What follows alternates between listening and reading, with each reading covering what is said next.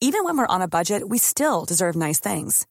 Quince is a place to scoop up stunning high-end goods for 50 to 80% less than similar brands. They have buttery soft cashmere sweaters starting at $50, luxurious Italian leather bags, and so much more. Plus, Quince only works with factories that use safe, ethical, and responsible manufacturing. Get the high-end goods you'll love without the high price tag with Quince. Go to quince.com/style for free shipping and 365-day returns. Quality sleep is essential. That's why the Sleep Number Smart Bed is designed for your ever-evolving sleep needs. Need a bed that's firmer or softer on either side? Helps you sleep at a comfortable temperature? Sleep Number Smart Beds let you individualize your comfort, so you sleep better together. J.D. Power ranks Sleep Number number 1 in customer satisfaction with mattresses purchased in-store. And now, save 40% on the Sleep Number Limited Edition Smart Bed for a limited time. For J.D. Power 2023 award information, visit jdpower.com/awards. Only at Sleep Number stores or sleepnumber.com. I'm Megan Gibson, Senior Editor International of The New Statesman in London. I'm Emily Tampkin, U.S. Editor in Washington, D.C. It's Thursday, the 9th of December. You're listening to World Review from The New Statesman, a twice-weekly international news podcast.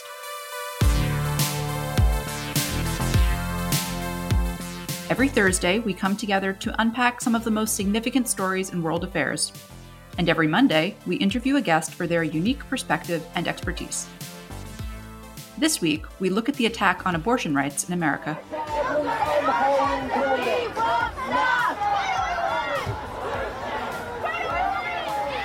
A critical Supreme Court case protecting the right to an abortion could soon be overturned.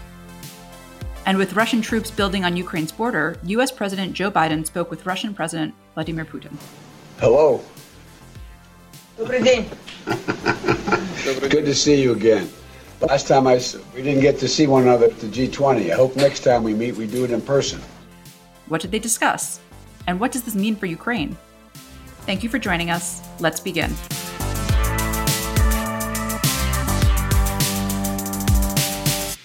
All right, Megan, it's just you and me this week, and we have a lot to get through, so let's get right into it. A major story here in the United States and really around the world this week is abortion. Last week, the U.S. Supreme Court heard oral arguments in the case of Dobbs versus Jackson Women's Health Organization, which is basically a challenge to this ban that the state of Mississippi passed against abortions after 15 weeks of pregnancy. If this case goes the way that oral arguments suggested that it would go, it could not only keep this law in place, but also overturn Roe versus Wade, which is the case from almost 50 years ago that protects the right to an abortion. Some of the arguments that justices made were, so you had Amy Coney Barrett, who's the newest justice on the bench. She was put on with just days to go before the 2020 election after Ruth Bader Ginsburg died. She made the argument a couple of times that because every state has safe haven laws, which means you can just put your baby up for adoption, that solves the problem that is abortion, which is just so intentionally blind to the ways in which just the very fact of being pregnant affects a person's life. Meanwhile, you had Brett Kavanaugh, the second most recent justice, who was confirmed after telling Republican Senator Susan Collins, well, I think that Roe versus Wade is settled law. You had him say, and I'm paraphrasing, but basically he said that you need to choose between the fetus and the woman, and was sort of clear from context that he meant you should side with the fetus. Chief Justice Roberts seemed to be suggesting that there could be some way that they say that abortion is acceptable or protected up to 15 weeks. So move the viability point back from where it is with Roe. But the other conservative justices did not seem to be willing to play ball. We won't know until next June or July. But I think for people in the United States who care about the right to have an abortion, it was a disturbing day, because the reality is that, yes, there are things called medical abortions, like abortion pills, which people are speaking of, but there are also efforts made in Texas to make that illegal. And while there are some states in which abortion will remain legal, that means that it's a question of who either lives in those states or who has access to go to those states, right? So this will disproportionately hurt more disadvantaged Americans. The other thing is that there is a bill that has passed the House that would codify the right to an abortion, but it's stalled in the Senate, where unless the Democrats abolish the filibuster, which they're not going to do, it will just languish, right? Or just stay there unpassed. But Megan, when you heard this news from last week, what did you make of it?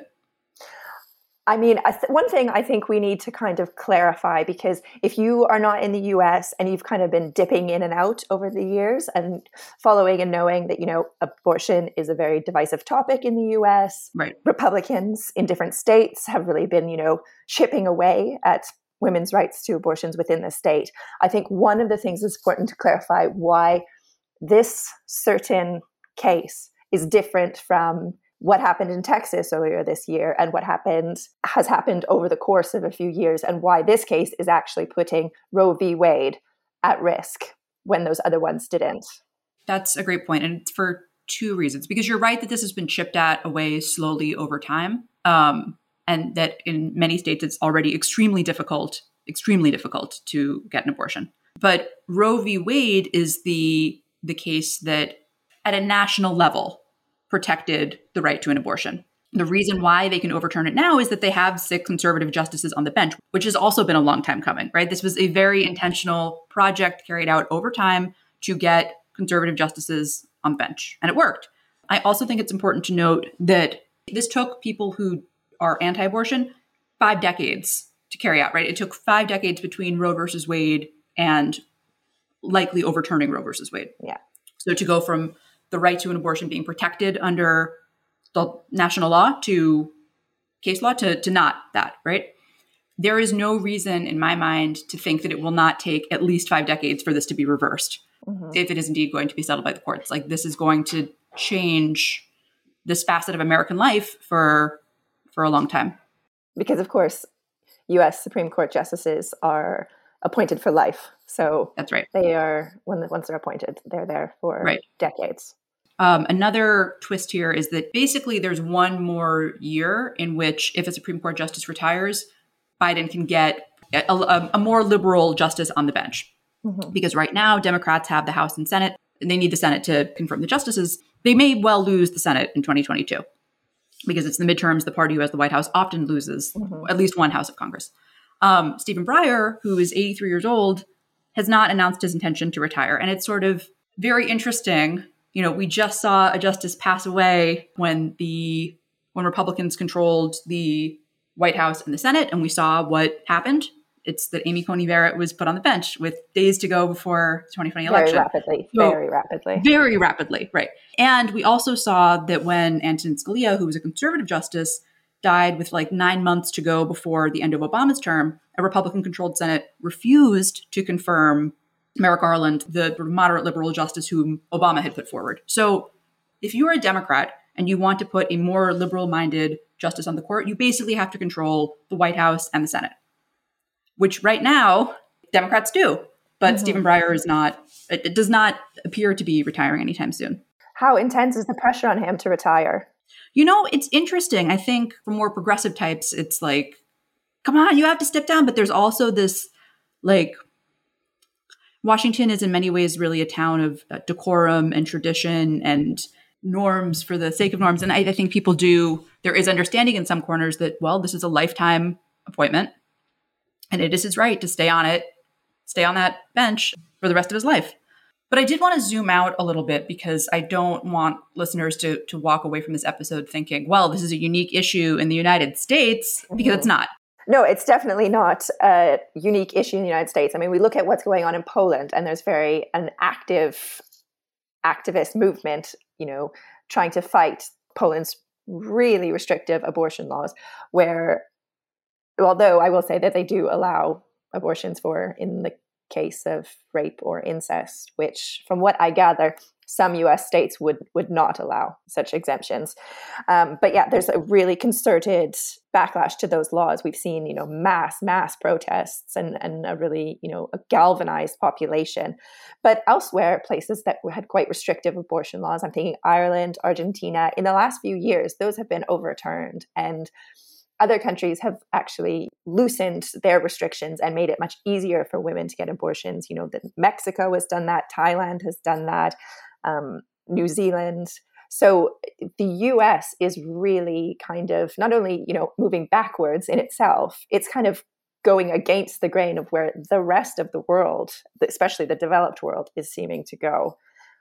And I just to be clear, I want to say, even if Roe v. Wade is overturned, it's not like abortion is outlawed across the country. It still comes down to what states say. That's How many That's states exactly right. actually are facing a complete ban on abortion if Roe v. Wade is overturned? I mean, it could be as many as 26 states, that's over half the country. And I think, I believe it was Kavanaugh who made the argument that, well, we would just be reverting back to have it be, to just be up to the states.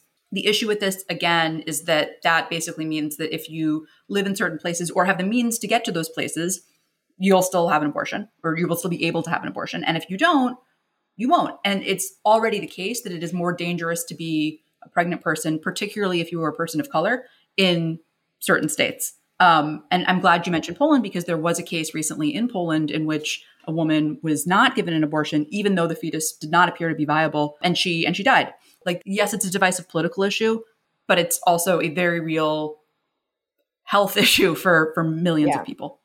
And I should just make the final point. I know it's been said a lot, but it can't be overstated that banning abortion doesn't lower the amount of abortions. It just raises the number of women who can't get safe abortions and end up dying or suffering very, very significant health problems because of that. So wealthy women, will still find ways to keep getting abortions. This is going to really impact people of lower socioeconomic demographics. We will continue to follow the story both in the United States and also around the world.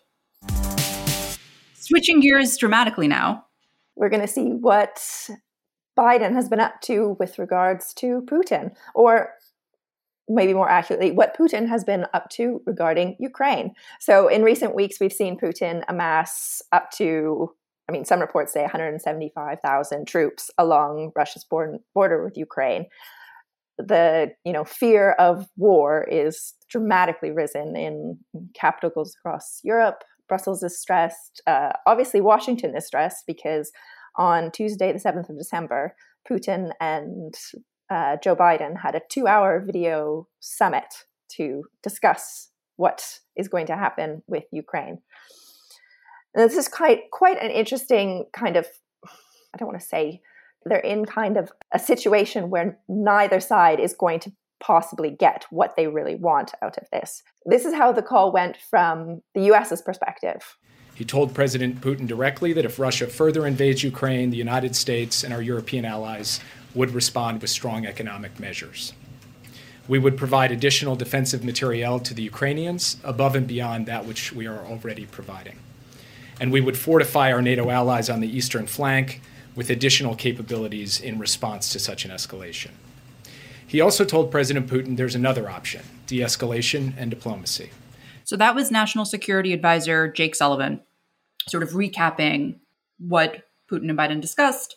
And Megan, I think you're right to say that it is a bit of a staring contest, right? I think this call was intended to lower the temperature, but there are certain truths that we can't really get around, even if Russia does not further invade Ukraine.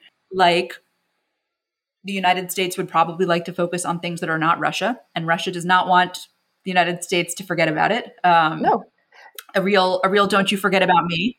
Russia wants to be on the world stage, that they Exactly. want to signal that they have the power to do this, that they have the military capability to invade Ukraine, and they want the US to know that. I also think it's worth noting that that the reality is that although, yes, the US can bolster support for NATO in countries at the easternmost edge of NATO. And yes, the United States can continue to send military aid to Ukraine. And yes, the United States can, Biden can get on the phone with Putin. All of that is true. The other part of this is that Putin knows, I believe many in Ukraine know that Ukraine matters more to Russia than it does to the United States. It is also right next to Russia, and it is not right next to the United States. So there's only so much that the United States can really accomplish here. Yeah. And everybody involved knows that. So, and Biden said, or Sullivan said, recapping the call, that, well, there will be steps that the United States was not willing to take in 2014 that it is willing to take now. And it's sort of like, well, it can put on stricter sanctions. It can give more military aid to Ukraine. It can try to get, have other NATO partners and to have members of the EU also support Ukraine. The reality is that there's only so much that the United States can do here. But Joe Biden does not want to say that, of course, because he can't the U.S. is very invested for the last almost decade in Ukraine's, safety. And there's no way that Biden can really walk back from that either. So Putin knows that. Putin has a lot of leverage in this case. And some make the argument that this amassing of troops is only to give him leverage. He's not really planning on following through with any sort of invasion because, the conditions aren't really very favorable as they were in 2014 when he annexed Crimea. But that said, we had in our New Statesman cover story a couple of weeks ago, which we can link to, Putin very much favors chaos and instability. And sometimes that backfires on him, and sometimes things don't go as, maybe he had planned. So while a lot of people say, an invasion isn't likely, it's definitely possible. Two other sort of interesting things to pull out. So the United States has had sanctions on Russia's various Russian sectors, including its defense sector. Yeah. Which means that if if you're doing business with Russia's defense sector, you could be sanctioned by the United States. India, which the United States really wants to partner with more and more closely in order to counter China, is buying S-400, so military equipment. Well, first of all, like 60% of their military equipment still comes from Russia. They're also buying this new system, the S-400 system, from Russia. It looks like the United States will issue a waiver so that they are not sanctioned, but Putin was in Delhi this week, which I find really interesting, sort of making a big show of the Indian-Russian relationship, particularly the defense relationship. So that's an interesting wrinkle. Also an interesting wrinkle is that the United States this week, Thursday and Friday, is hosting its Summit for Democracies. I think the Summit for Democracy is less about Russia and more about China, to be honest. But the timing is interesting, right? I agree. I think it is more about China, but it just comes at a very interesting time when everything is going on with Russia. And Russia obviously is not invited to the Summit on Democracies. Well, the guest list, though, is really interesting because you have some countries that purport to be democratic, but where there's major human rights backsliding. You have some countries that just completely aren't democracies that were invited. You have some countries that are middling democracies or trying to be democracies that were not invited. So that's interesting. One hears in Washington that there is frustration from those who had to carry out the summit because it took so much time and energy and resources. And is a summit for democracy really the way that we bolster democracy, right? Like the Biden administration this week rolled out this big anti-corruption package. To me, that's a more effective way to counter authoritarianism and build up your democracy, right? Like that's tangible. Getting a bunch of democracies in a room and talking about how your democracy is like, what does that really accomplish? It's a talking shop. It becomes a talking shop that doesn't really do much. And also, I think there's a view in Europe that among some people that, there's the school of thought that the whole underlying premise of the summit, dividing countries into the democracies that we want to engage with and then the undemocratic countries that we should avoid talking to. That doesn't really reflect the reality of how the world works. Of geopolitics, right? Exactly. Countries, whether democratic or not, need to engage with one another at some point. So forming a little club, some argue, is a bit, silly. Mm-hmm. Yeah, I think that's fair, particularly since it would be silly if it were a democracy club. It's even sillier in my view because it's not really a democracy club. It's a club that's calling itself a democracy club and is actually this hodgepodge of countries that the United States wants to work with. Yes, exactly. And there's another school of thought that this is just about the US trying to shore up some of its own geopolitical connections. and rather than actually doing anything coherent with regards to democracy. Yeah. And again, just to reiterate, we'll see what happens. And maybe this is going to be the most amazing thing that the United States has ever done. And I will come back at some time and eat these words. But I really think even from a geopolitical perspective, like from any perspective, I do not think that this is the most effective course of action or use of anybody's time. Wherever you are in the world, if you're interested in global affairs, you can subscribe to The New Statesman on digital, in print, or both for as little as £1 a week at newstatesman.com/subscribe. That's just $2 a week in America.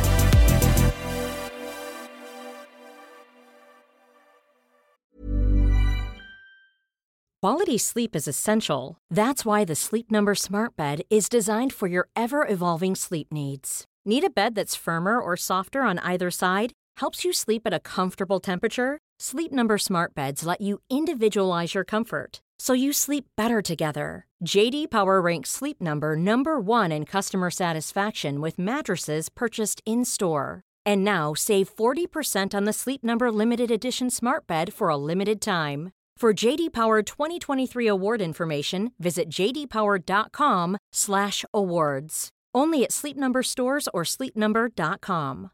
This is Paige, the co-host of Giggly Squad, and I want to tell you about a company that I've been loving, Olive & June. Olive & June gives you everything that you need for a salon-quality manicure in one box. And if you break it down, it really comes out to $2 a manicure, which is absolutely insane. It's also so easy to get salon-worthy nails at home with Olive & June. The difference between how your nails used to look when you did them yourself and now with the Mani system is a complete game changer. The best thing about Olive & June, too, is it's a quick dry. Dries in about 1 minute, lasts for 5 days, and full coverage in up to 1 to 2 coats. Visit oliveandjune.com/perfectmani20 for 20% off your first system. That's oliveandjune.com/perfectmani20 for 20% off your first system. Trust in politics is broken, so can we get UK politics working again? That was the last time we were happy. 2012. I'm Beth Rigby, Sky's political editor. Join me every week with Labour's Jess Phillips and Conservative peer Ruth Davidson for some electoral dysfunction. This idea of nuance is completely left politics. Yeah. Together we'll focus on the policies that could deliver political satisfaction. Follow Electoral Dysfunction wherever you get your podcasts.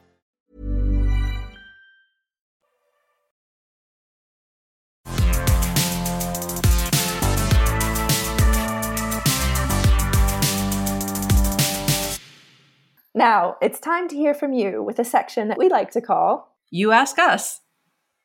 This week's question is, how upset is China about the US boycotting the Beijing Winter Olympics?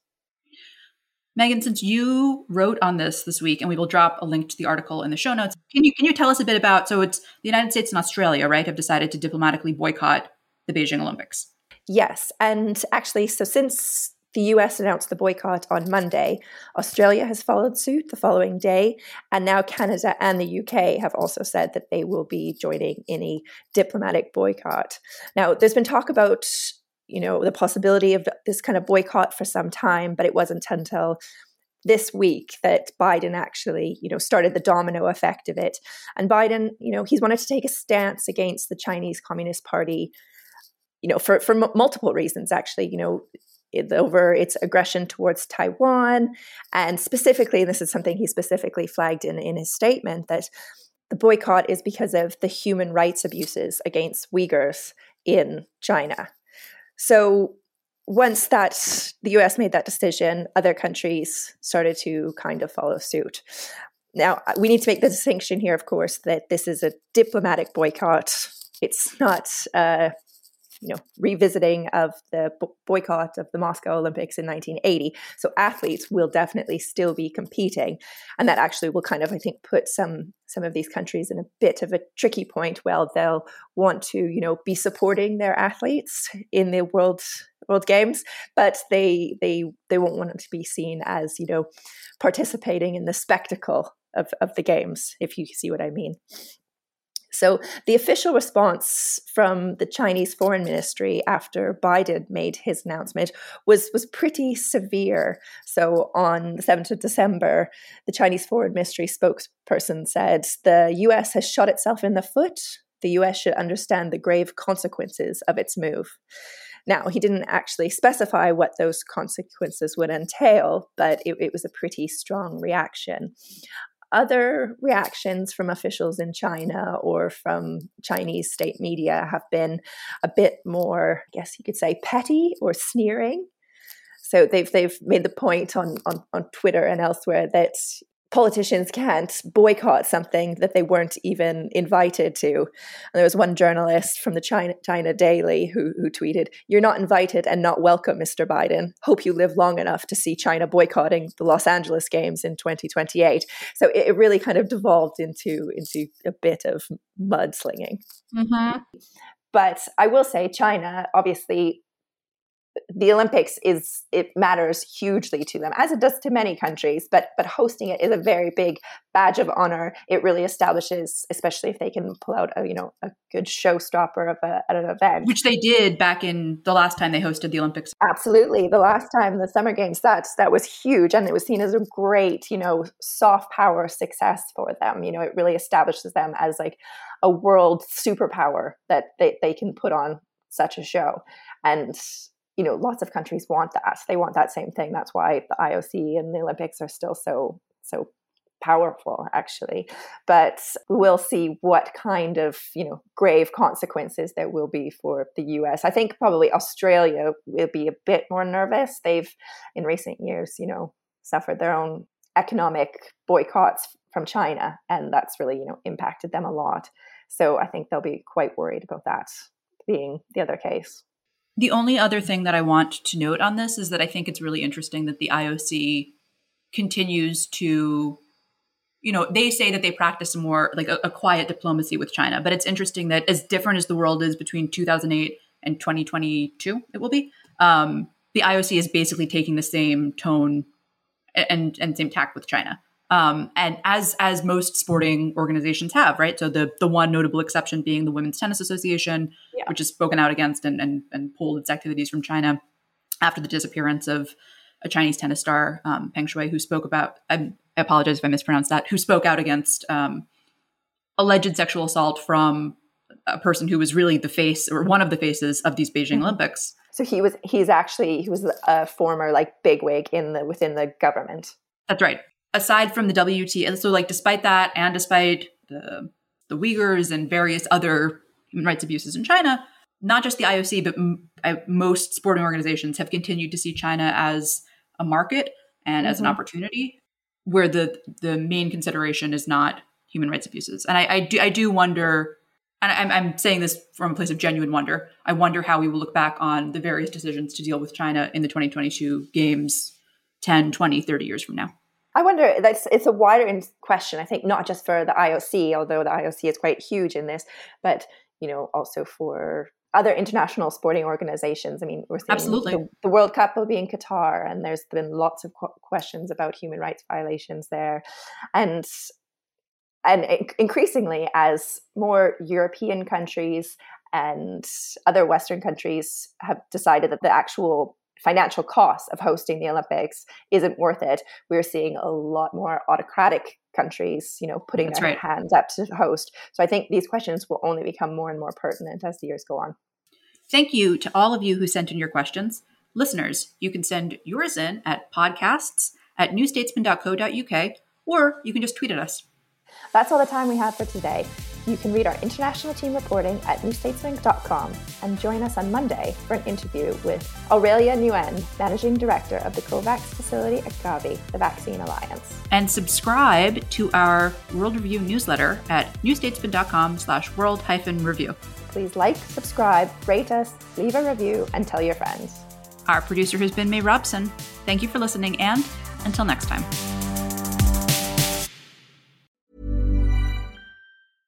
Trust in politics is broken, so can we get UK politics working again? That was the last time we were happy. 2012. I'm Beth Rigby, Sky's political editor. Join me every week with Labour's Jess Phillips and Conservative peer Ruth Davidson for some electoral dysfunction. This idea of nuance has completely left politics. Together, we'll focus on the policies that could deliver political satisfaction. Follow Electoral Dysfunction wherever you get your podcasts.